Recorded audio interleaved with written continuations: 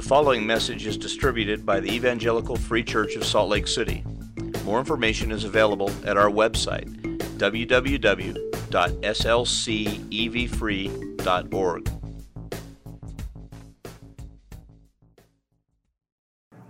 I'd like to invite everyone, if you would, please open your Bibles with me. We're going to be reading this morning from the 10th chapter of the book of Hebrews. For anyone watching or listening online for the first time, my name is Josh Hicks. I'm a pastoral intern and elder here at the church. Steve Clark, our senior pastor, who would normally be preaching, is taking some well-deserved and needed time off this week, so I have the pleasure once again of presenting God's Word to everybody. In short, you're kind of stuck with me this morning. Let's begin reading our passage. Again, it's going to be taken from the 10th chapter of Hebrews. We'll begin reading in verse 32, and we're going to read through to the end of the chapter.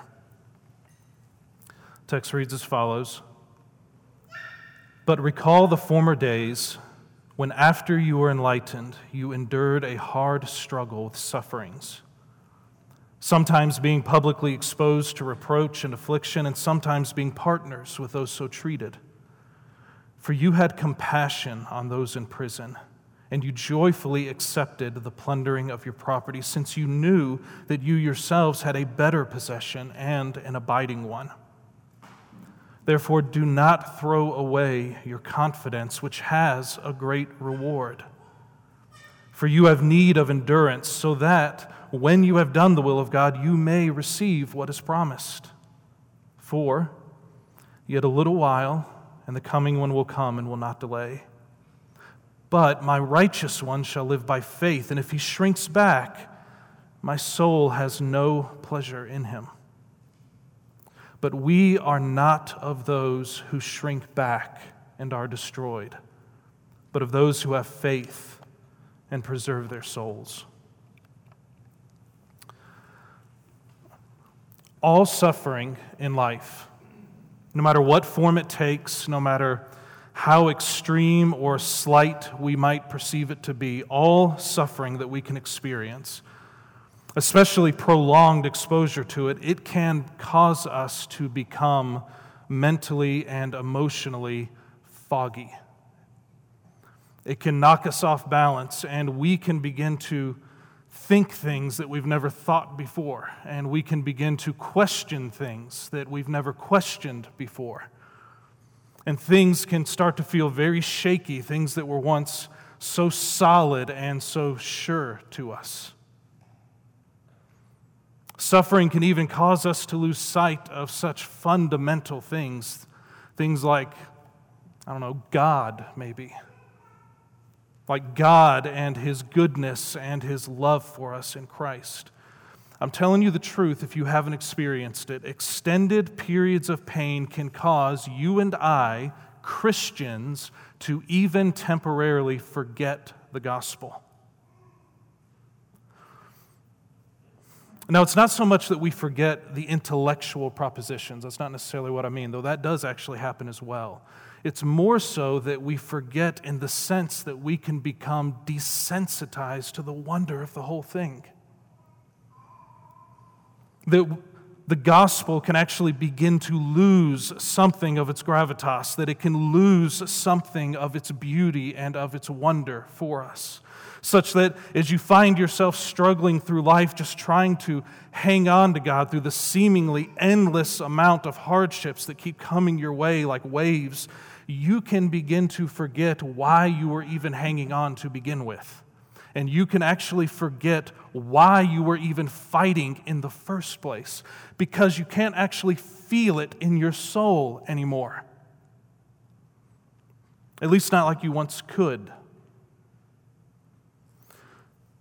Now, sometimes this occurs because of a single dramatic experience. Sometimes it happens slowly over time through the culmination of several negative experiences.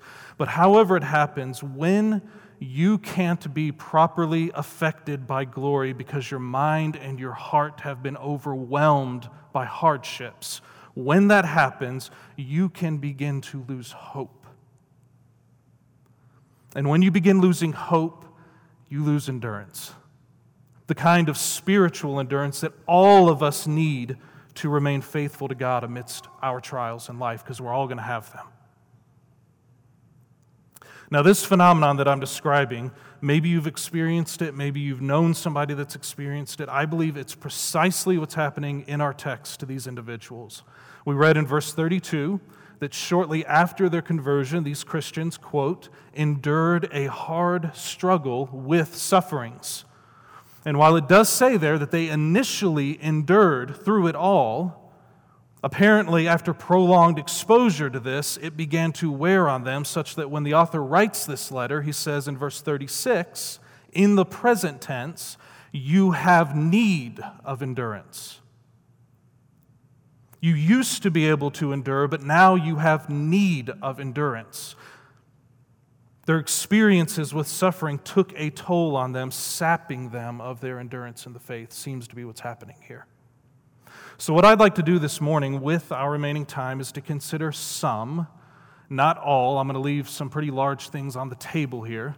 So if I don't address everything, just know that I know, but I only have one sermon. So this is what we're going with this morning. I'm going to address some of the author's strategy in this text for helping these Christians. Because if we can see and understand how the Spirit of God is working in this passage for them, then maybe, hopefully, we can find some help for ourselves in our own hardships. So that's the goal this morning. So I want to consider a three-part strategy that I see in the text here, and I'll state all three parts now up front so that you'll have something as a roadmap for where we're going in the sermon. So here's the three steps in the form of three imperatives. Remember who you were, know who you are, and decide who you will become. Remember who you were, know who you are, and decide who you will become. Now, each one of these steps, it's meant to build upon the previous so that it's going to work something like this in the passage. Remember who you used to be and what things used to be like for you, in order that, step 2, by comparison, you might have better clarity concerning who you presently are and what your present spiritual condition might actually be. And you do both of those steps in order that, step 3, in order that you can decide in this moment what course you need to take moving forward, and whether you're even willing to make the necessary changes to accomplish it. So that it could be said something like this: remember what was, that you might better perceive what is, that you might better affect that which is to be in your life. Remember who you were, know who you are, and decide who you will become. So let's begin with the first step. Remember who you were. It's actually very easy to see because it's in the first verse that we read, and it's already in the form of an imperative for us. Verse 32 begins by saying, recall the former days. That is to say, remember back to a particular time in your life, a particular period from your past. And what we need to do then is we need to start asking a series of basic questions of the text to try to understand exactly what he's wanting them to remember and why he's wanting them to remember it. So we're looking for the what and the why over these next few minutes. So we should probably begin by asking, what period of their past is he asking them to remember? Verse 32 still, recall the former days when, after you were enlightened. That is, look back on the period of your life when you first heard the gospel and you believed unto salvation. He wants them to remember what they were like when the grace of God first touched them and they became Christians. And so we ask, what were they like? And we've already mentioned it, but let's read it again, still in verse 32. Recall the former days when, after you were enlightened, you endured a hard struggle with sufferings. That is, they were the kind of Christians that were able to endure. They endured through the struggles and the sufferings that God had allowed to enter into their lives. And so then we ask, what had God allowed to enter into their lives? Verse 33 now. We see that they were being, quote, publicly exposed to reproach and affliction. And even when some individuals in their congregation who weren't specifically being targeted, those individuals nonetheless shared in the persecution of others by aligning themselves with their fellow Christians, presumably to provide them with necessary care or aid. That's what it means in the second half of verse 33 when he says that some of them were, quote, sometimes partners with those so treated. And so then we ask, how were they treated? What were these afflictions that they were suffering? And verse 34 tells us a couple of them. It's not exhaustive, but a couple things that they were suffering from was being wrongly imprisoned and having their homes and their businesses raided, their property stolen. So remember when you were first saved. Remember how your newfound faith exposed you to suffering, and remember that you were somehow enabled to endure all of it. All of it. You endured suffering. Recall the former days when after you were enlightened, you endured sufferings. Now, in my opinion, he does not want them merely to remember that they endured their past struggles. That's not the ultimate point here. I think he wants them to see that this kind of spiritual endurance, which they used to have, which they desperately need to get back now, that it is derivative of something. That they didn't just manufacture it on their own back in the day. That it's actually a byproduct of a deeper and a more significant reality. And so we should ask, how did this endurance happen for them? What is it the byproduct of? And that's in verse 34. It says, "For you had compassion on those in prison, and you joyfully accepted the plundering of your property." That is, they previously possessed at least two things back then: joy and compassion, which we're going to call love. You joyfully accepted the plundering of your property, and you loved those in prison. That is, you loved God, and thus you loved the people of God. And when you saw them hurting and in need, that love expressed itself in the form of compassion, a compassion that was willing to suffer in order to alleviate some of their suffering. So that according to this passage, their endurance was derived from a spiritual love and joy. That's what's happening in this passage. But if we were to reach outside of this particular passage into the broader scope of the book, the author includes more dispositions in other places that produce the same type of endurance. For example, in chapter 3, the author includes the idea of boasting in the things of God. Now, we don't usually use that language, so we can replace that. I think it's fair to simply say something like, they had a passion for the things of God. That's certainly underneath and all around what's happening in our passage with their radical love and joy, some type of passion that's taking place here too. So that I think we could fairly say that in this book, in this passage, we have love, joy, and passion working together to preserve the Christian soul in Christ. And this isn't a unique idea that we're embarking upon. This isn't anything novel that I'm offering you. Endurance in any context, whether it's religious or secular, it's always derived from these same kinds of realities, and we all know it to be true if we think about it for just a minute.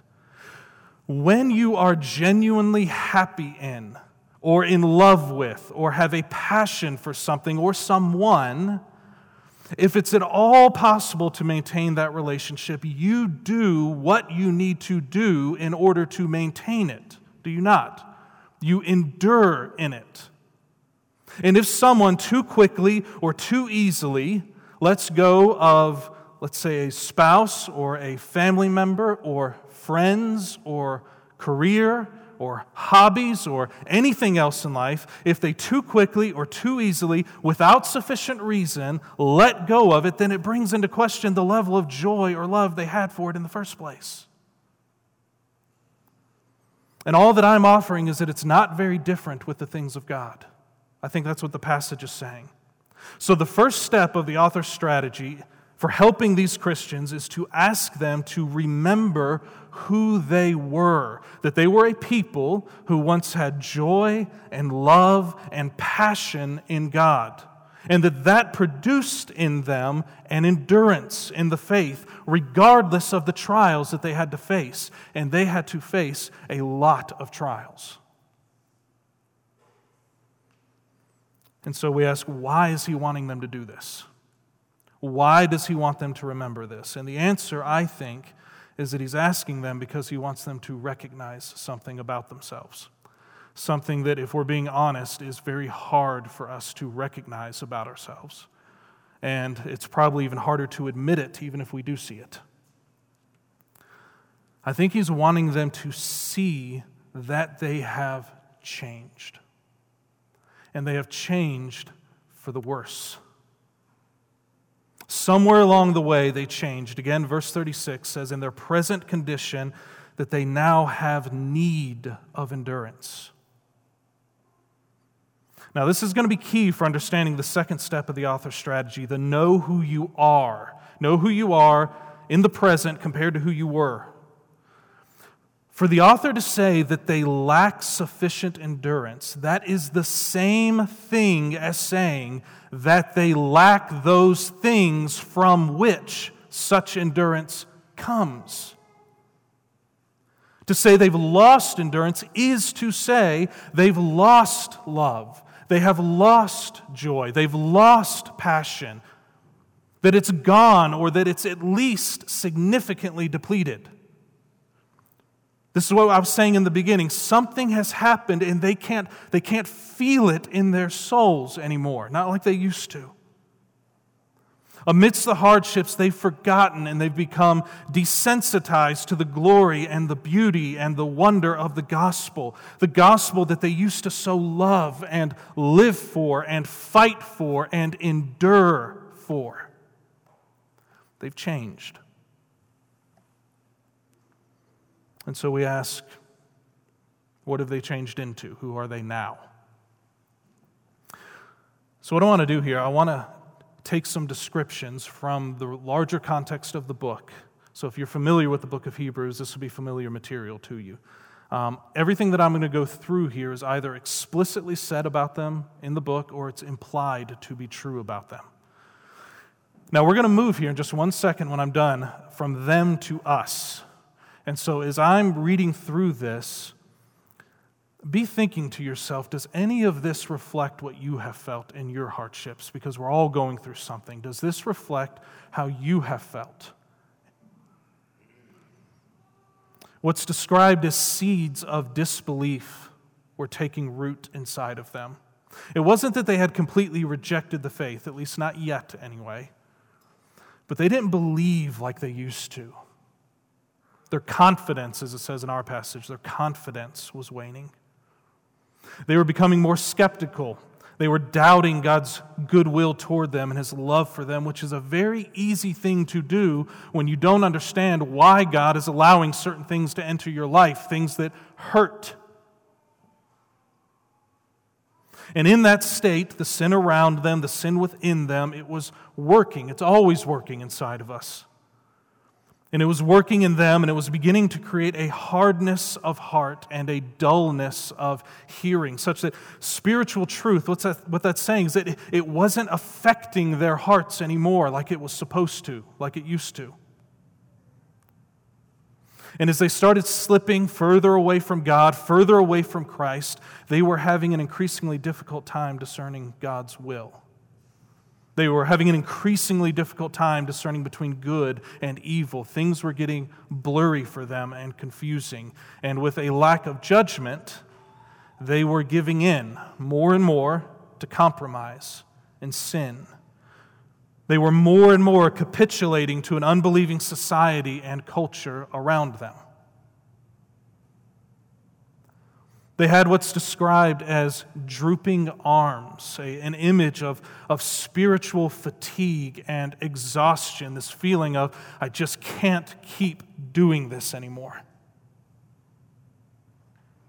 And so in that exhaustion, they weren't striving to enter God's rest anymore. They weren't striving to enter his rest. They were losing their fear, the text says, and their awe and their reverence of God. God as a consuming fire who will one day judge the entire world. Their spiritual growth had not merely been stunted, it was actually degenerating, to the point that they were needing to be taught over again basic gospel principles. And naturally, in light of all of this, their desire to gather as a church was waning. More and more of them were forsaking the corporate gatherings. Bitterness, it says, bitterness over their situation was taking hold of them, and they were losing, therefore, their gratefulness for the gift of Christ and all that was supposed to mean for their lives. Or you could sum all this up perhaps in saying they were losing their endurance because they were losing their love and their joy and their passion. This is how the first two steps play out in their lives. And so, like I said, now we need to ask ourselves, how do these steps play out in our lives? And so I ask bluntly, can you remember who you were? Can you remember what it was like when you were first saved or when God first became real to you? Can you remember the thrill? Can you remember the wonder? Can you remember the relief that you felt, perhaps? Can you remember the zeal that you had? Can you remember how the message of the gospel was the greatest thing you had ever heard or experienced in your entire life? How you were perhaps willing to evangelize and witness to anyone, perhaps willing to sacrifice more than ever before, willing to give yourself for God and for God's people. How you perhaps even had dreams of spending yourself for the cause of the gospel in missions or in some other risky form of ministry. How you were driven in life by something that was bigger than yourself back then. How you had a sense of purpose in life. Perhaps you had a recklessness about you, the good kind of recklessness that young Christians suffer from. The kind that makes complacent Christians a little weary of you because you're willing at that stage to do anything and to say anything and to give up anything or to go anywhere. If you got the slightest whiff that that's actually what God wanted you to do, you would do it. Do you remember the joy that you had back then? The joy of feeling true forgiveness for the first time. The joy of having been washed and cleansed and accepted by God. The joy of knowing perhaps for the first time that everything was going to be okay no matter what happened in your life because you had Christ and you knew that Christ had you. Do you remember when heaven was real? I mean, really real to you. It was like it was always on the horizon. It was so real, it was like you could almost see it and touch it at times. And you longed for that day when you would be able to see Christ face to face. Can you remember when Sundays were a great day? When Sundays were a great day because it meant being with the people of God, and it meant learning and growing and worshiping. It meant singing and celebrating and at times even feasting with God's people. And you could sense God's presence and the smile of the Spirit of God over everything that was happening, and it was beautiful to you. It was beautiful to you. Can you remember when hell was perhaps more real to you? A time when sin was perhaps more serious. Can you remember when you prayed longer and deeper and truer prayers and you knew that God was listening and that He was going to answer in the best way possible? Recall the former days when after you were enlightened, you endured because you had joy and love and passion. But now, looking back in comparison perhaps it's true of you too that you've changed. We've all changed in some way, but after some hardships and some trials and confusions and fears and disappointments and difficulties, all of this adding up and stacking up and weighing down on you, you are tired. Your hands are drooping and God feels a million miles away, and your prayers are becoming less passionate. Sundays are less appealing. Worship can feel more stale. Sermons become more like lectures. You don't witness or spend yourself like you once did for the gospel. You've become increasingly numb to the idea of heaven and hell. It's becoming easier and easier for you to sin. And bitterness and resentment are perhaps increasing, and your sense of the glories of Christ is decreasing. Are some of these, or all of them, are they true of you? Know who you are. Have you lost something of your original endurance? Have you lost it because you've lost something of your previous love and joy for the things of God? Has your negative experiences in life, has it taken something from you? Has it robbed something precious from you? Now, 2 clarifications I want to make really quickly. I am not denying that there are unavoidable emotional ups and downs in the Christian life. Christ said, in this world there will be tribulation. Paul says, the Christian in this life must suffer with Christ in order to be glorified with Christ. James tells us we Christians must weep with fellow Christians who are weeping, which put together simply means Christians will weep over their suffering in a world of tribulation. I'm not denying that. Our spiritual capacities can be weakened for a time at various points in life as God works in us the things that suffering is meant to work in us. So we're not always going to be on cloud 9. I'm not denying that. I'm not trying to manipulate you emotionally. If that's where you're at, I'm not trying to make you feel guilty. If that's where you're at in a temporary moment of trial. Nor am I denying, second clarification, I'm not denying the fact that we mature throughout life. That we grow, and with that growth comes change in our mental and emotional state. Certain stages are necessary for a time, and then God brings maturation. And all married couples who have been married for a while know this, because we all look back on a time that is often called the honeymoon phase. And we look back on it fondly, sometimes with a little bit of embarrassment, but we all agree, looking back on it, that it was beautiful and it was right and it was fitting for a time, but that it was also fitting that we grew out of that into greater levels of maturity in love and commitment. So we mature in life, and that's okay. So I'm not saying that because you're not constantly overwhelmed with emotions in a service, or that you're not jumping out for joy out of your seat and weeping on your knees or something like that, that God perhaps has moved you or developed you emotionally in that kind of way. I'm not saying that there's something wrong if that's the case, okay? But those kinds of natural and necessary changes that we all experience in life should not include an unnatural, prolonged loss of that which is needed to endure in the ways that you're meant to endure in the faith. You might have emotionally matured over the years, but if you're no longer spiritually moved in the ways that you ought to be moved, and you've been there for some time, there might be a problem. And that's all I'm trying to highlight for you this morning. There might be.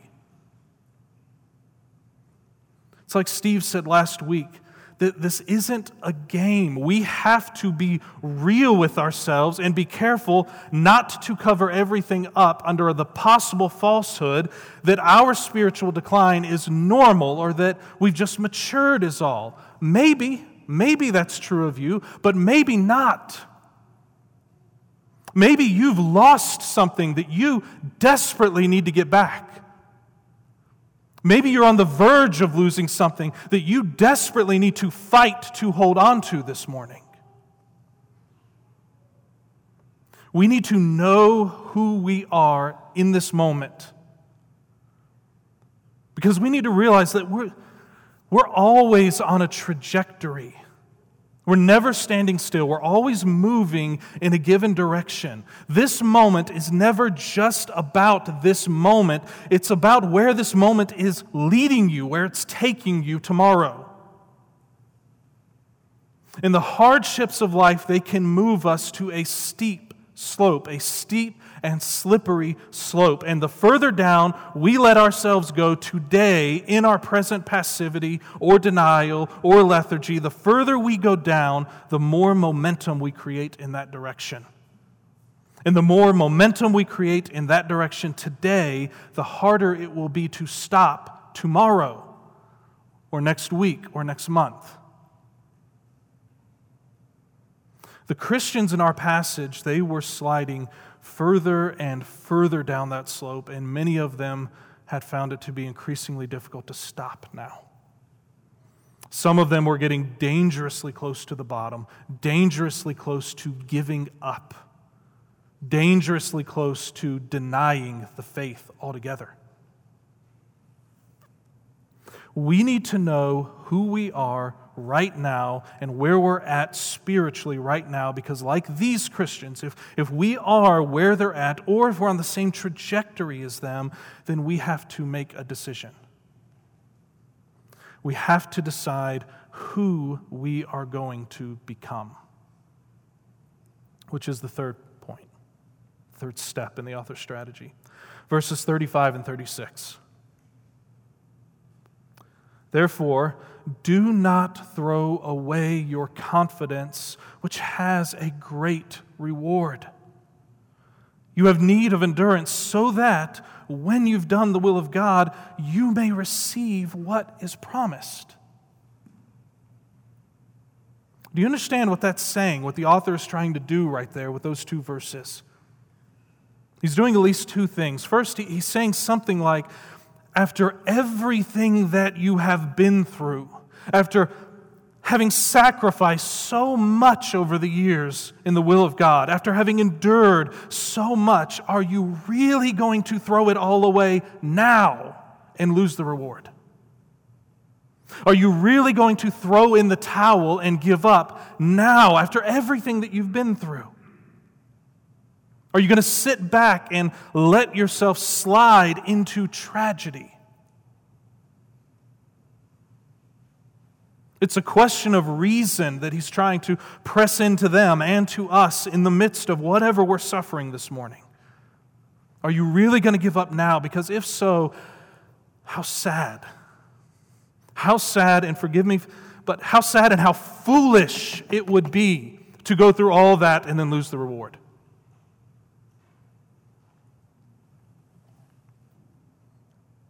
Second thing that he's trying to do here in those two verses, he is at pains to let us know that the course we're potentially on really could be dangerous, eternally so. That the course we're on really could have a tragic effect, a tragic outcome. Notice verse 37.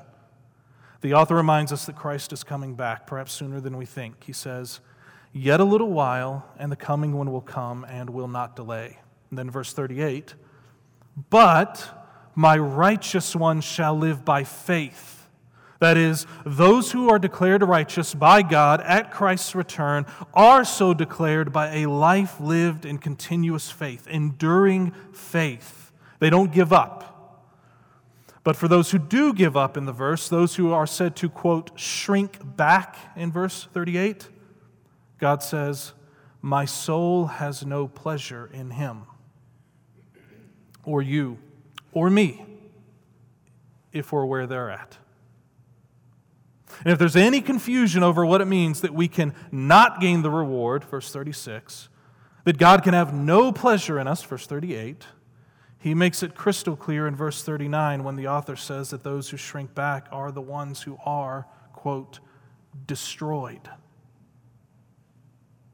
Now, for those of us who believe that if you are truly born again, you cannot lose your salvation. Let me just say right here up front, I believe that, so don't pick up stones to throw at me just yet. Hear me out for a second. I believe that. We believe that at this church because we believe that's what the Bible teaches. Those who are truly born again cannot lose their salvation. A Christian is squarely in the hand of God, and nothing and no one can pluck him out of it. I believe that. I think you should too. But there is a danger in passages like this that we can easily fall into, and I would offer that we perhaps do fall into them a little too often.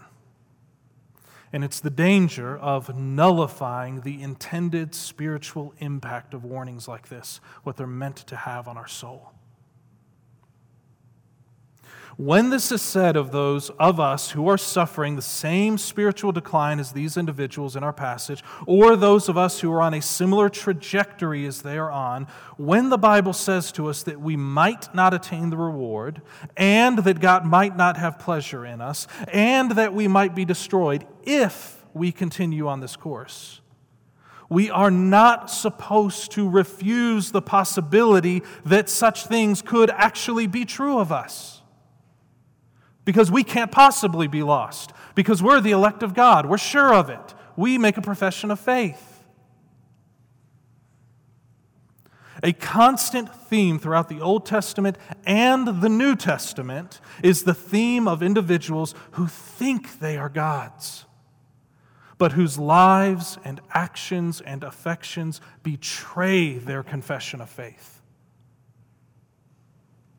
Many will come to me on that day saying, Lord, Lord, and I will say to them, depart from me, I never knew you.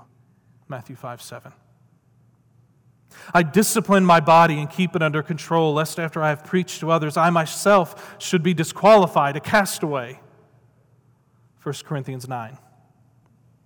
Examine yourselves to see whether you are in the faith. Test yourselves, because it's possible you could fail the test. 2 Corinthians 13. Be diligent to confirm your calling and your election, 2 Peter 1. If the Bible has shown a Christian where they really are in this moment, in their present spiritual condition, and that they have unnatural, prolonged, unrepentant sin in their lives, and that they're lacking proper passions and endurance, a proper response from a Christian is not one that dismisses the possibility of damnation outright, as uncomfortable as it is. A proper response of one who is truly saved, truly born again, is that they actually do believe the Word of God and its warnings to them.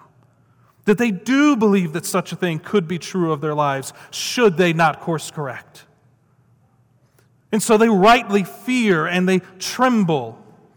And with a newly repentant heart and a dependence on the Spirit of God and faith in the sacrifice of Christ, they work. They work with countless falls, countless failures, yes, but they work. And they work with everything in them at making the necessary changes so that they are not lost, and thus they are not lost. And thus they demonstrate that they are truly God's elect. What's a popular verse that us Reformed folk really enjoy? By the grace of God, I am what I am. I would say no different. Amen. Absolutely. But Paul doesn't stop there. That's not the whole verse. He then says, and his grace to me was not without effect. I worked harder than all of them. Yet not I, but the grace of God in me. We have to be balanced in this kind of a way when we approach these kinds of passages. If you find that you are where these Christians are at in this passage and in this book, but then when these kinds of warnings occur, you just say, nope, doesn't apply to me, I'm a Christian. Let me offer to you that you are in a dangerous spot this morning. You have over-applied or misapplied or altogether failed to apply something in your theology. Because you aren't allowing the text to have its intended effect on your heart and mind. You aren't allowing it to produce a proper godly fear and trembling, which in turn produces repentance, which in turn produces life. There are two things, there's more than this, but two things a passage like this is doing this morning. It is preserving and it is saving. Preserving. If you are truly born again, which is my assumption of absolutely everyone in here that professes Christ that I know, if you're truly born again, then these kinds of warnings are serving you. They're not condemning you. They are serving you as instruments of God's grace to preserve your soul in Christ. So hear it and hear it well and let it have its effect. Don't brush it off too quickly. Saving. If perhaps you are one of the self-deceived and you're not truly born again, then to dodge this warning and the grace that it's meant to provide, to do that is to potentially dodge the very call of God that would save your soul. So all the more, hear it and hear it well and respond. So God, in His grace, is either preserving or saving souls in a warning like this. And I just leave that on the table for everybody, and may God balance that and apply that as He needs, because I don't know your lives. I don't know how it needs to be balanced or applied. One last thing. We'll end on this.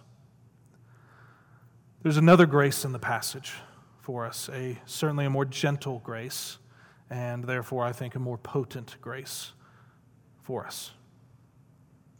Listen to what the author says in verse 39. But we are not of those who shrink back and are destroyed, but of those who have faith and preserve their souls. Do you hear what the assumption is in this passage? Because if you do, you would know this is singing amazing grace over everyone in this room right now. That after everything that I read to you in that list earlier about just how far these Christians had slipped and how dangerous and grim their situation looked, the assumption here is that the grace of God was bigger and is bigger than all of it. That their spiritual decline under their suffering does not mean that they are not Christians. That God's grace never abandoned them through all of it. Which means that when He gave the warnings a moment ago, He gave them in faith and in love and in the belief that they are indeed God's children. And He believed that they would hear and make the right corrections, that they would decide who they would become, and that their decision would be to become those who endure in the faith. So please hear me on this. No matter where you are at this morning in your walk with God, no matter how much you might have shrunk back up to this point under the weight of all the pains and all the confusions and all the fears and all the suffering and all the trials, all the hardship that stacks up on all of us in this life, no matter how far gone you feel, you are not too far gone, is what this passage is saying. God's grace has no more abandoned you than it abandoned these people.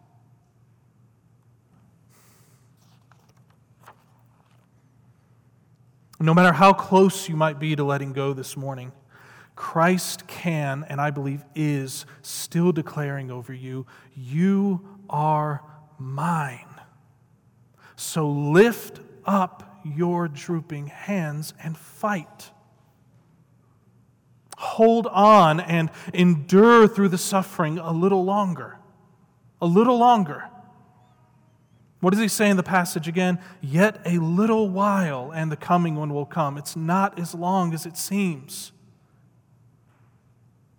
If you've truly trusted in Christ, you can and you will, by the grace of God, preserve your soul no matter what you're going through this morning. But you do that. You do it by God's grace in Christ. But God's grace causes you to engage. This is a battle. It's a spiritual warfare that we're all engaged in for our souls. For some of us, it's an 11th hour call to arms. Who will you decide to become this morning? Remember who you were. Recall the former times when God saved you and what it was like when you had a fresh and vibrant love and joy and passion in God. Remember it. Know who you are. Allow yourself to see where you might have slipped, because we've all slipped in some way. Allow yourself to discern what your present spiritual condition is this morning, and be honest with yourself. Be honest with yourself and with God. And decide who you will become. Will you be the one who gives up or continues on a downward spiral, a trajectory that truly can end in tragedy after everything that you've been through thus far? Or will you be one who holds on to faith and course corrects and preserves their soul? If you've professed faith in Christ, the assumption of this passage is that you are the latter. That you will preserve your soul, and that the grace of Christ is big enough and deep enough and wide enough to empower you to do it. And it's deep enough to cover every sin and every shortcoming and every failure thus far, and every one you will commit moving forward as you fight to make the necessary changes. So fight, Christian. Fight. Endure. It's a call to endure. Let's pray.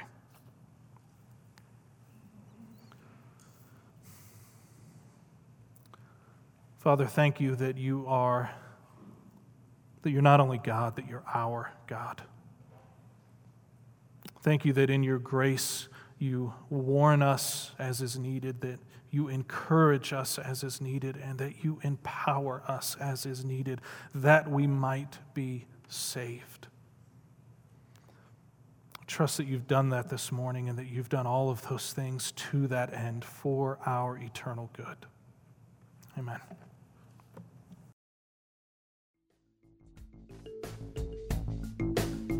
Thank you for listening to this message recorded at the Evangelical Free Church of Salt Lake City in Salt Lake City, Utah. Feel free to make copies of this message to give to others, but please do not charge for those copies or alter the content in any way without permission. We invite you to visit our website at www.slcevfree.org or call us directly at area code 801-943-0091. Our mailing address is Evangelical Free Church of Salt Lake City, 6515 South Lion Lane, Salt Lake City, Utah, 84121.